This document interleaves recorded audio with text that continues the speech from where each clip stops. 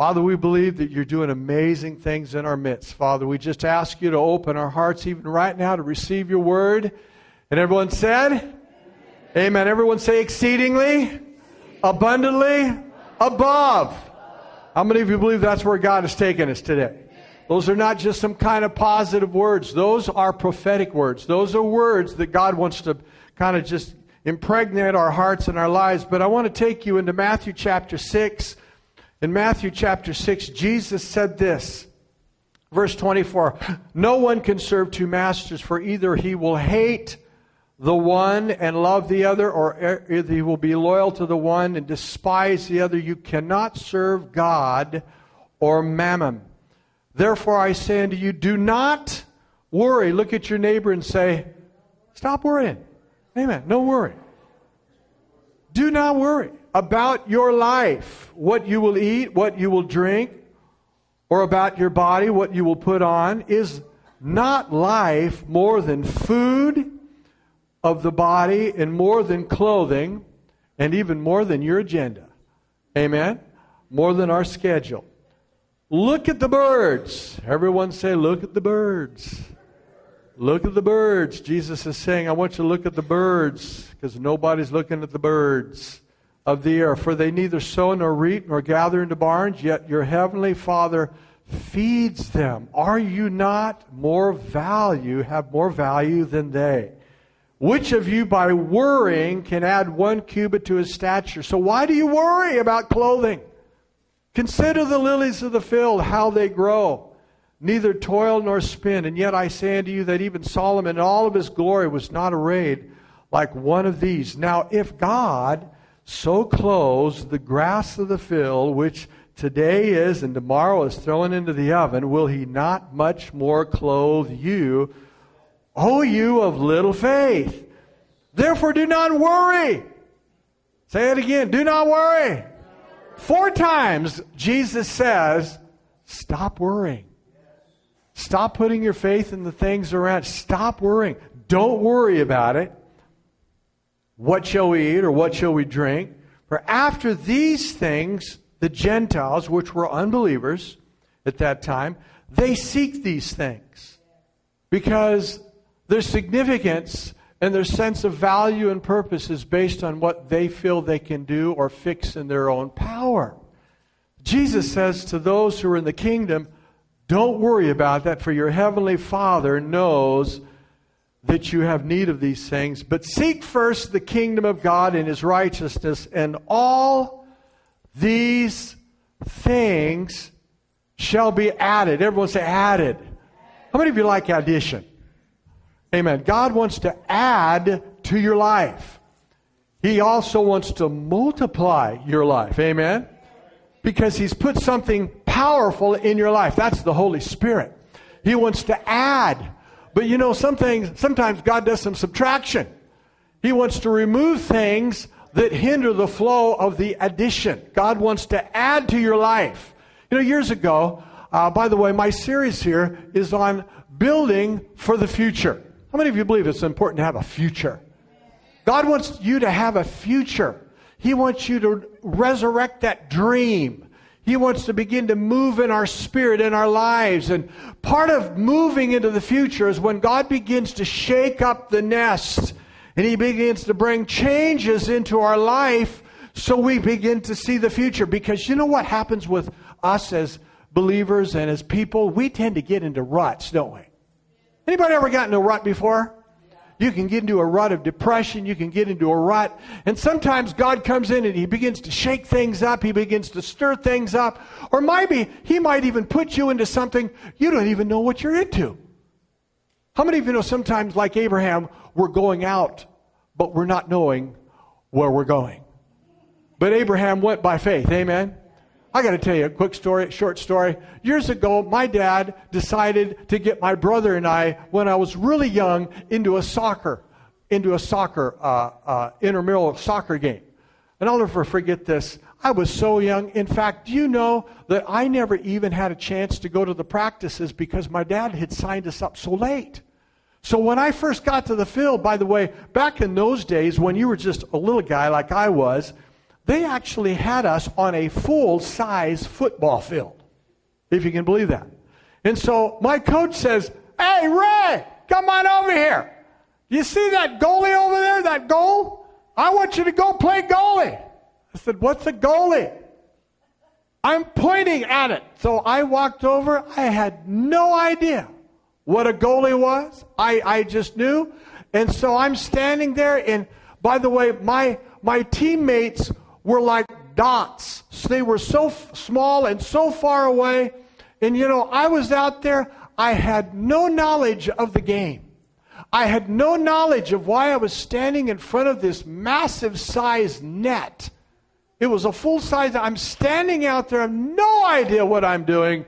Finally, after being bored for about 10 minutes, and all my teammates are out there running after some ball, and I had no idea what I was doing. And finally, I just kind of leaned over against the goalpost, and I was just kind of standing, and I'm just kind of watching the birds go by, and then I saw one of my teammates playing with a big old brown Labrador dog, and I'm thinking, man, I wish I was over there petting that dog. And I'm inside of this game, and I had no knowledge of what I was part of this team and in this game, and I'm sitting over there watching the Labrador, and all of a sudden, the other team made a substitution, and this big guy comes out. He comes out on the field, and he's all of a sudden gets a hold of the ball, and they're all start to come towards me. And my dad and the coach, they yell, "Ray, guard the goal!" And I'm saying, "What? What is that?" "Guard the goal!" What goal? And this kid's coming down, this big kid's running down, and He gets about 10 feet, and then he just hauls and kicks the ball. The ball hits me and deflects off the goal. And I come walking. I can't believe it. And I come to the goal line and the sideline. I can't believe that they kicked me with the ball. And the coach said, "Ray, what are you doing? Get back there." Well, the guy went ahead and made it goal because I went off the field. I didn't know what I was being kicked for. I had no knowledge of the game. I didn't even know what a goalie was, and everybody's cheering me on, but Dad said, "What are you doing?" I said, "I don't know what I'm doing. I don't know where I'm going." See, that's the way some people are in the kingdom. They're getting hit. They're taking hits, and they don't even know what they're part of. They don't even know that God's put them in a game. Although it's not a game, this is warfare. There's a real battle being played. And they don't even know their place. They don't even know their position. And the devil is socking them right and left. And they come crying, "Pastor, I just don't understand what's hitting me. I've been just getting hit right and left. I don't understand." I said, "Do you understand God's put a call on your life and a position? He's put you right in the thick of a battle because He sees potential in you." You see, our building for the future starts with vision. Can we go ahead and put that up there? 5 things, really quickly. I want you to write these down. Having a vision that comes from an impartation of hope, value, and expectation. How many of you know it's important that if you're going to know how to play the game and understand the thing that's going on, you need to know what's going on. You need to know who you are. Not just what to do, but who you... See, vision is not about what you do. We're not talking about a building program or a project. Vision in the kingdom, when Jesus comes down to verse 33 and He says, "Seek first the kingdom." You know, I've come to find that verse 33 can actually become a snare. Well, the Bible says to seek first the kingdom. But you know, if you don't understand who you are, you can begin to seek God for the wrong reason and the wrong way. How many out there have ever done this? You open your Bible and you say, "You know what? I read my Bible, I pray, I tithe, I give to go to church, and I'm still burned out. I'm still tired." You know why? Because you're doing it the wrong way and for the wrong reason. You can actually read your Bible to try to fix yourself, but you never really come to know the one who wrote it. Seeking first the kingdom is not about getting smarter. It's not about just knowing the Bible. It's not about coming. If you are not connecting with Jesus, our vision, building for the future, because Jesus spends 8 verses talking about the Father. And he says this, stop worrying. Stop worrying about what you're going to dress, what you're going to eat, how your income's going to come in. By the way, these people weren't living hand to mouth in this time, but Jesus said, stop worrying. Your heavenly Father knows that. How many of you know that when you begin to trust Jesus, what trusting means is you enter in to rest. Everyone say rest. See, if you're going to have a vision means I'm no longer striving and struggling, and I'm no longer doing things because I have to do it. Jesus said to seek first the kingdom, and you're seeking and you're trying so hard. But you've never really come to Christ. You never allow Jesus to refresh you. We have so many people in the body of Christ with a Martha spirit. A Martha spirit. She's troubled about many things. Troubled and worried about this. And Jesus said, all of a sudden, when you're troubled about many things, 2 things happen. You get mad at God, and then you get really critical with people. Because they're not fitting in to your plan. And they're not working the way you think they should work. Let me say to you, when you're entering into rest, not worrying. God, thank God, they're your problem. Turn to your neighbor and say, you're God's problem. Oh, wow. We need a prayer request right there. You're God's problem. But see, seeking first the kingdom is not about what you do. But we fall into the trap of doing. But seeking first the kingdom is first being before doing. I am in Christ. I am more than a conqueror. I am blessed. And so when you seek Him from a place and a position of victory and power and glory and rest. You're not seeking Him to fix yourself or to fix your problem. Some people come to church. I hope you're getting this as you're nudging your husband or your wife. Did you get this? This is for you. In Jesus' name, I cast that demon out. Resting means, Lord, I'm going to stop trying to change my brother, my sister, my husband, and wife. Lord, they're your I'm here to simply drink and be refreshed. Why are we preaching first today? Because there's going to be a powerful worship service following this message, and we're all going to enter into the presence of God. It starts with a vision. Number two. Simplify. Everyone say simplify. Do you know what people do? They complicate their lives. We think that when they become a Christian, well, I just got to get in church, I got to tithe more, I got to start reading my Bible through in 1 year, I got to do this and I got to do that, I got to give and I got to sacrifice and I got to do this and I got to do that. God says simplify. God's not interested in cluttering your life. But we think, well, I'm a Christian and I got to get more busy. We had an amazing couple here a couple years ago come to our church. Amazing abilities, grace. They came from a big, huge mega church. The wife was connected on staff with this mega church. And, you know, the Lord, as a pastor, the Lord gives us discernment. And I recognize certain gifts and anointings on this couple. I went up to them, I said, man, we'd love you to get into our membership, love you to plug in. You know what they said to me? No kidding. They said, Pastor, we love the church, but we're not here to get plugged in. We're exhausted. We're tired. We came from a huge, massive megachurch situation, and we are not doing anything. I said, no problem. No problem. And I as I got to know them, I began to realize that they were in a church where they were serving. I didn't say this to them because I hadn't developed a role, but I realized that they were serving to find approval and to please the pastor. How many of you know you can never please anybody enough? And so when you're doing it for the wrong reasons, you find out that you're serving out of strife. And when they don't fulfill the expectations you hope they would give back to you, you end up throwing in the towel and say, you know what? I'm done. I'm done. You see, God's interested in you first finding Him, rather than coming and burning yourself out. Everyone say simplify.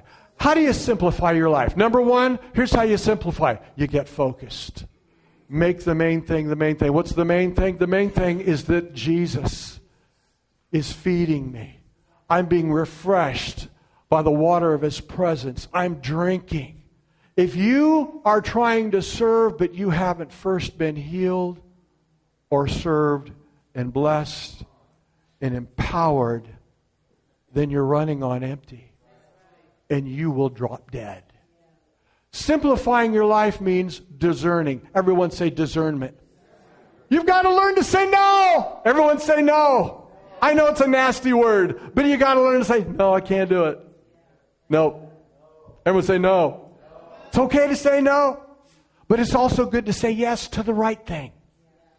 There's a right thing and there's a lot of wrong things. Do you know, I'm going to say something that some of you may not know. Do you know that the devil opens more doors than God does? The devil opens more doors, and they're attractive doors. They look like the right doors, the good doors. It's a good door, it's a right door. But you know what he's trying to do? Distract you, and then he's trying to wear you out, get you angry, and then give up on God. God has a door. Is a door that's the right door. But you must wait on Him, and He will show you. He's not playing a guessing game. Simplifying your life. Number, everyone say simplify. God wants you to simplify. Number 3, vision involves, or your future involves passion that flows from an encounter. You know what? Vision gives you a picture of your destination. But passion is the fuel that gets you there. If you don't have passion, you'll burn out even though you got a great vision. By the way, I'm preaching to myself. I've had great visions in my life. Guess what? I didn't have the passion to get there. You know why? Because I didn't take the time to refuel.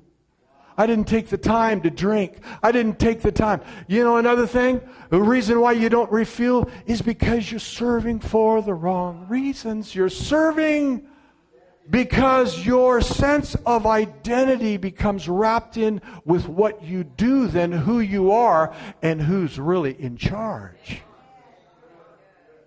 Are you hearing me this morning? See, passion. I remember hearing this man, a story, Parkdale, Oregon, south of Hood River, where I used to live. This guy was a single man most of his life. And he decided to embark on building this 5-bedroom, big, huge ranch-style home with a gorgeous view of the Hood River Valley area in the Oregon Cascades. Beautiful house. Parkdale is a small town south of Hood River. And a lot of people came up and said, what are you building such a big house for just you for? And this guy was in his middle 40s. He says, well, I'm going to have a family. And everybody's thinking, wow, who's the lucky lady? He says, well, there is none. You're building a house for a family of 5 and 3 bath, and you have a girlfriend? No girlfriend. I just believe I'm going to have a family someday. I'm just trusting God. I just believe. You don't even, are you dating anybody? Are you dating anybody? No, not even dating anybody. But it's kind of like being pregnant. She's coming. She's coming. She's on her way. But you're not even dating. No, but I'm planning for my family. How many of you know God's promises are like that? God's promises, when you focus on His promise, it begins to adjust your course.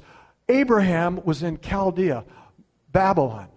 God gave him a promise, and He said, Abraham, I'm calling you out to bring you in.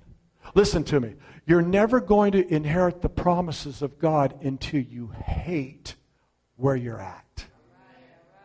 You will never love God enough to make the kind of changes necessary until you hate where you're at mentally, spiritually, emotionally.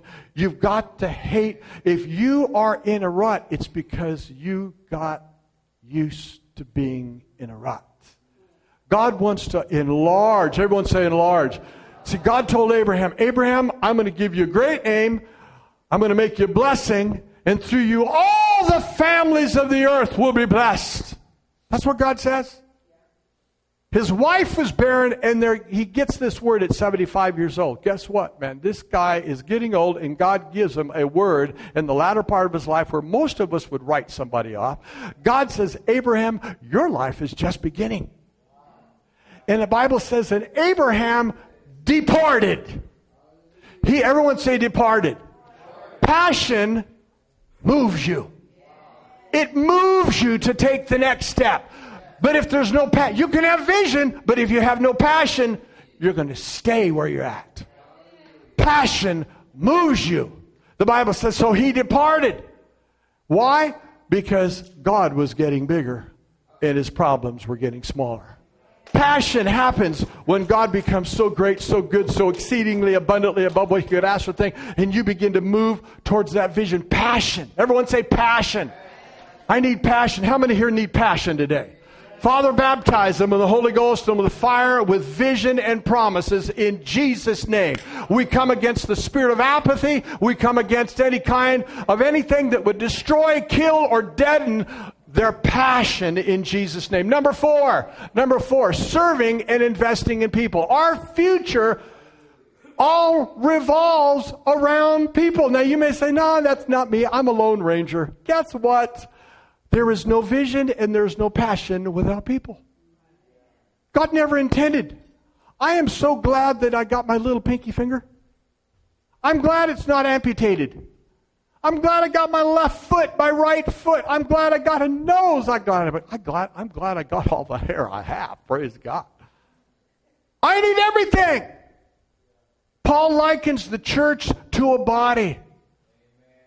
And God wants you to invest. The Bible says God sets the solitary in families. Everyone say family. Families. God never intended for us to be islands. He intended for you to connect. The future involves people. People, what do I do with people? I talk to people. I love on people. By the way, about 5, 6, 7 years ago, I read an article on the internet from the New York Journal of Medicine. This was on the internet. Big, huge discovery from the School of Psychology and Psychiatrists. This major discovery that when I read it, my jaw dropped on the floor. I couldn't even believe that they've discovered in the area of mental health that people that suffer under manic depression, severe depression, we have discovered, this is what it said, we have discovered that when people get their eyes off themselves and actually help other people, it breaks the depression off them. And I'm thinking, this has been around for 2,000 years. It's in the Bible. You want to know how to break depression? Get your eyes off of you and start helping someone else. It is amazing what it does. Jesus said it's more blessed to what? Give than to just get. We live in a world of entitlements. What am I going to get? This is what government going to give me. I just need somebody to give me, get. Boy, that is sinking a hole. You're burying yourself in a cave. It's all about you. And guess what? You're going to be popping more pills and going to more psychologists and psychiatrists when Jesus said the answer to that depression is when you begin to fall into line with the very creative evolution and process that God called you. He called you to be like Him. And what does God do best? He loves to serve. He loves to love people. He loves to give of Himself. For God so loved the world, He gave His only Son. When you begin to give out and you begin to get your eyes off yourself and you invest in people, that's what the future of this church is all about. It's about people. It's not your neighbor. By the way, it's not only just about investing in people. It's also about patience. God help us. Because God's going to bring people in your life. And by the way, they're not going to be nice people. They're not going to be good people. There are some, I'll never forget. Lord, send good sinners in my life, not bad ones. No, God's not going to send good people. He's going to send some really irritable, bad people that are going to cross you and just test your patience and test your giving, and you're going to say, I write you off in Jesus' name. I'm here to tell you right now, why does God want to refresh you, to enlarge your heart?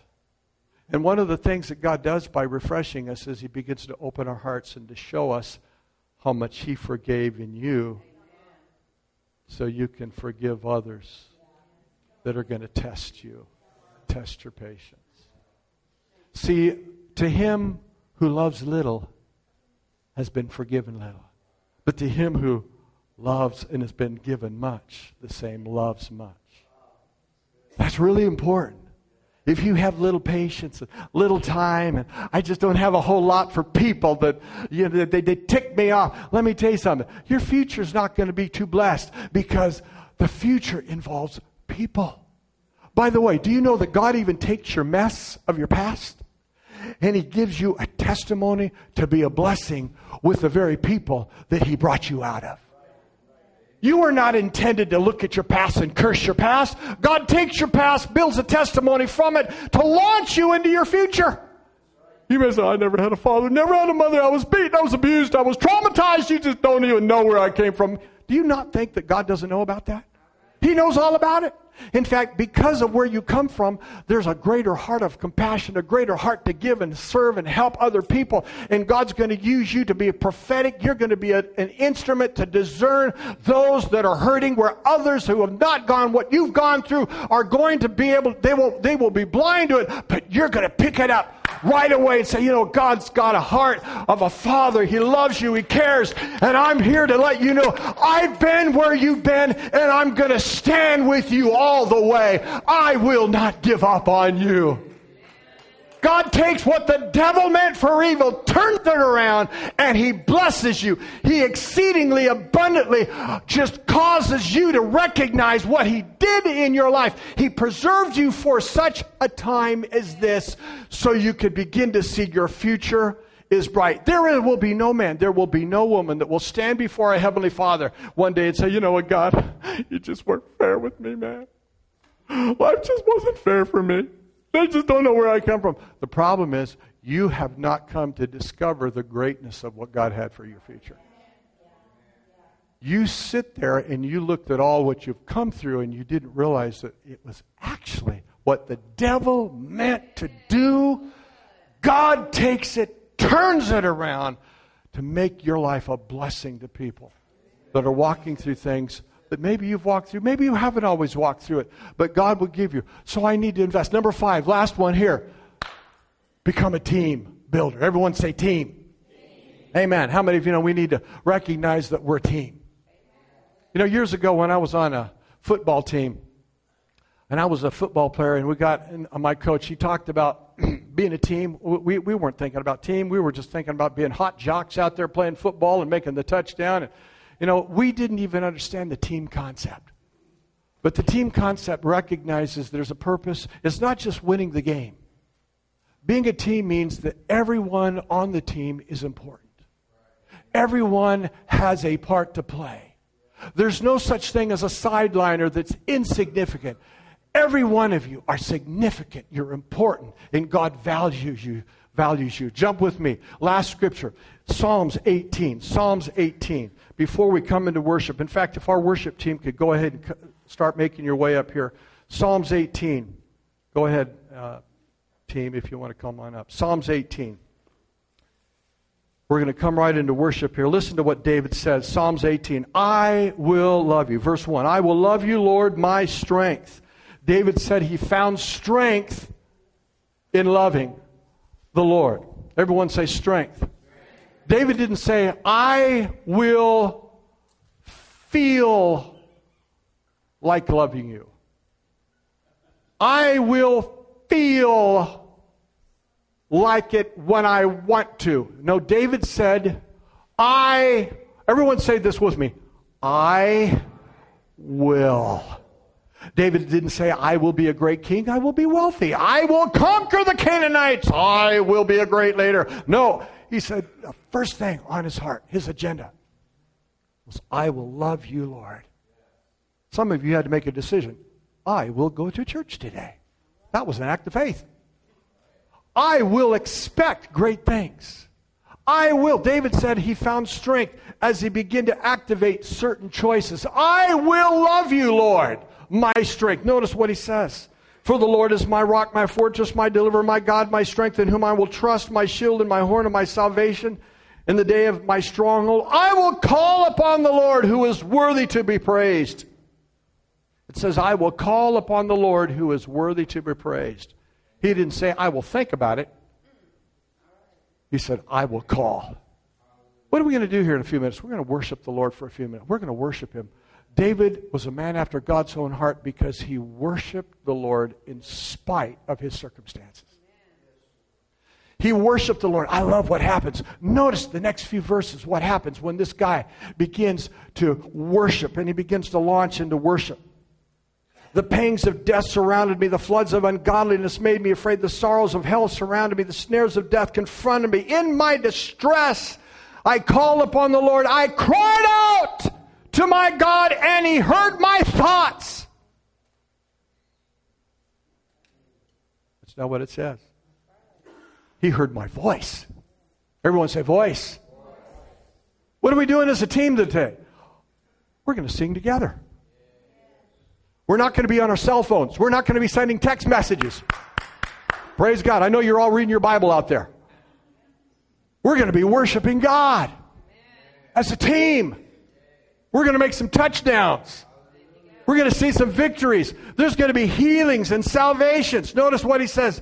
I love it. Verse 7. Then the earth shook and trembled. The foundations of the hills quaked and were shaken because He was angry. When God's people begin to worship, God moves. And then he says here, smoke came out of His nostrils, a devouring fire from His mouth. Coals were kindled by it. He bowed the heavens and came down with darkness under His feet. He rode upon the cherub and flew. He flew upon the wings of the wind. He made darkness His secret place. The canopy around Him was dark waters and thick clouds of skies from the brightness before Him. His thick clouds passed with hailstones and coals of fire. The Lord thundered from heaven. How would you like to hear and see all this happen? The Most High uttered His voice, hailstones of coal and fire. He sent out His arrows and scattered the foe, lightnings in abundance, and vanquished them.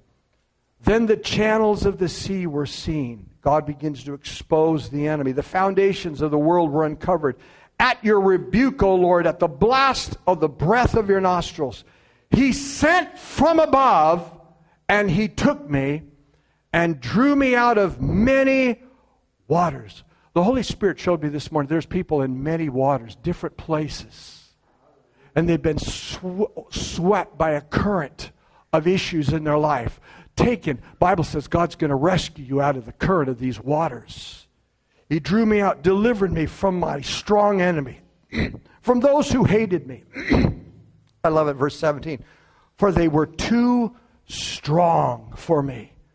They confronted me in the day of my calamity. But the Lord was my support, and He brought me out into a broad place and delivered me because He delighted in me. Can you say amen? God delights in you. Turn to your neighbor and say, He delights in you. It's about ready to shift gears. Folks, are you ready to shift? Sorry? I'm sorry. I didn't hear. Oh, okay. We got our sister. She's going to come up here and share. I'm sorry, I didn't hear you. Where's the mic? Go for it. Okay. Thank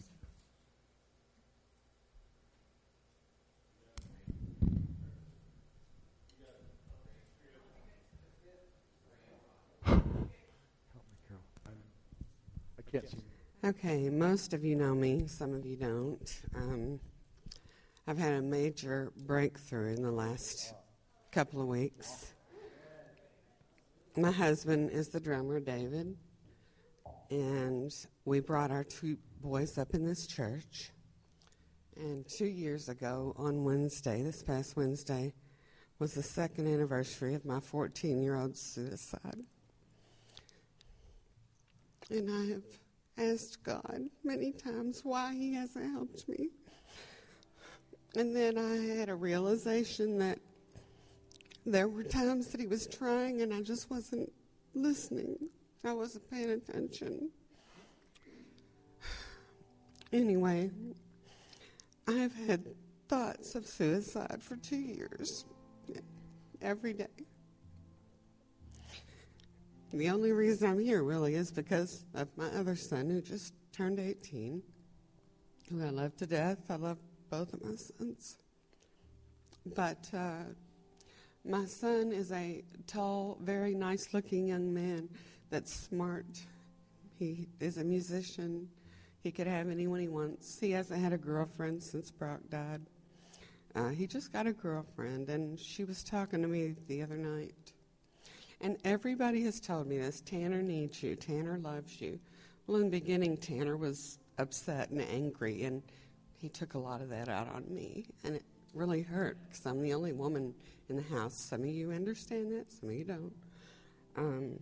But his girlfriend told me that she told him that if I committed suicide, he would take his life. And at that very moment, it was like a programmer in heaven immediately changed the programming in my head. And immediately, the suicide thoughts were gone.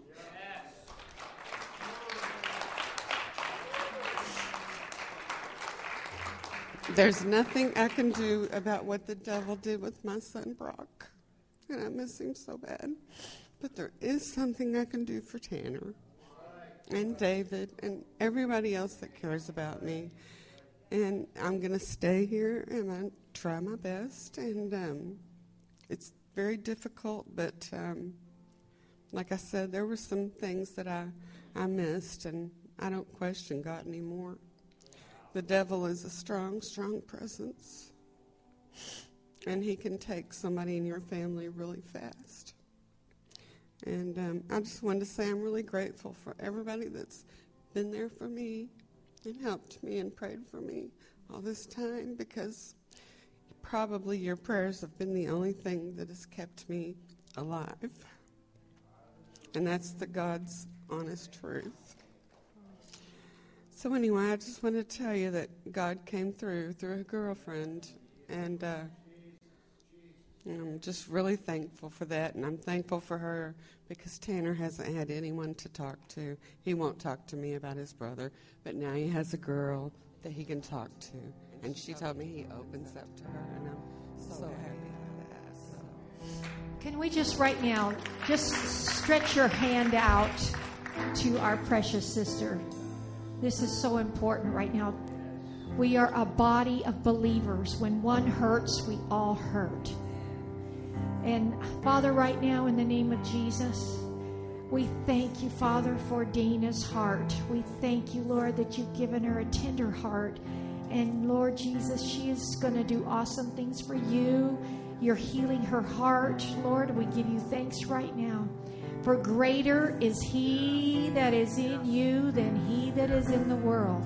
So God, you are greater in her than any other voice that talks to her and tells her lies. God, you are greater. So we just drown out those lies in the name of Jesus. And we just thank you, Lord, for continuing the healing process in her son's life, Tanner, Father, and in Dana's life, and all those that were so affected by this situation. God, you are healing, God. Oh, let that alabaster jar today just flow. That oil, the anointing just flow upon her life. In Jesus' name, Lord Jesus, we thank you for Dana. We thank you for a year of victory, Lord. Thank you for what you did in her life just recently here. So we give you praise right now in the name of Jesus. Amen.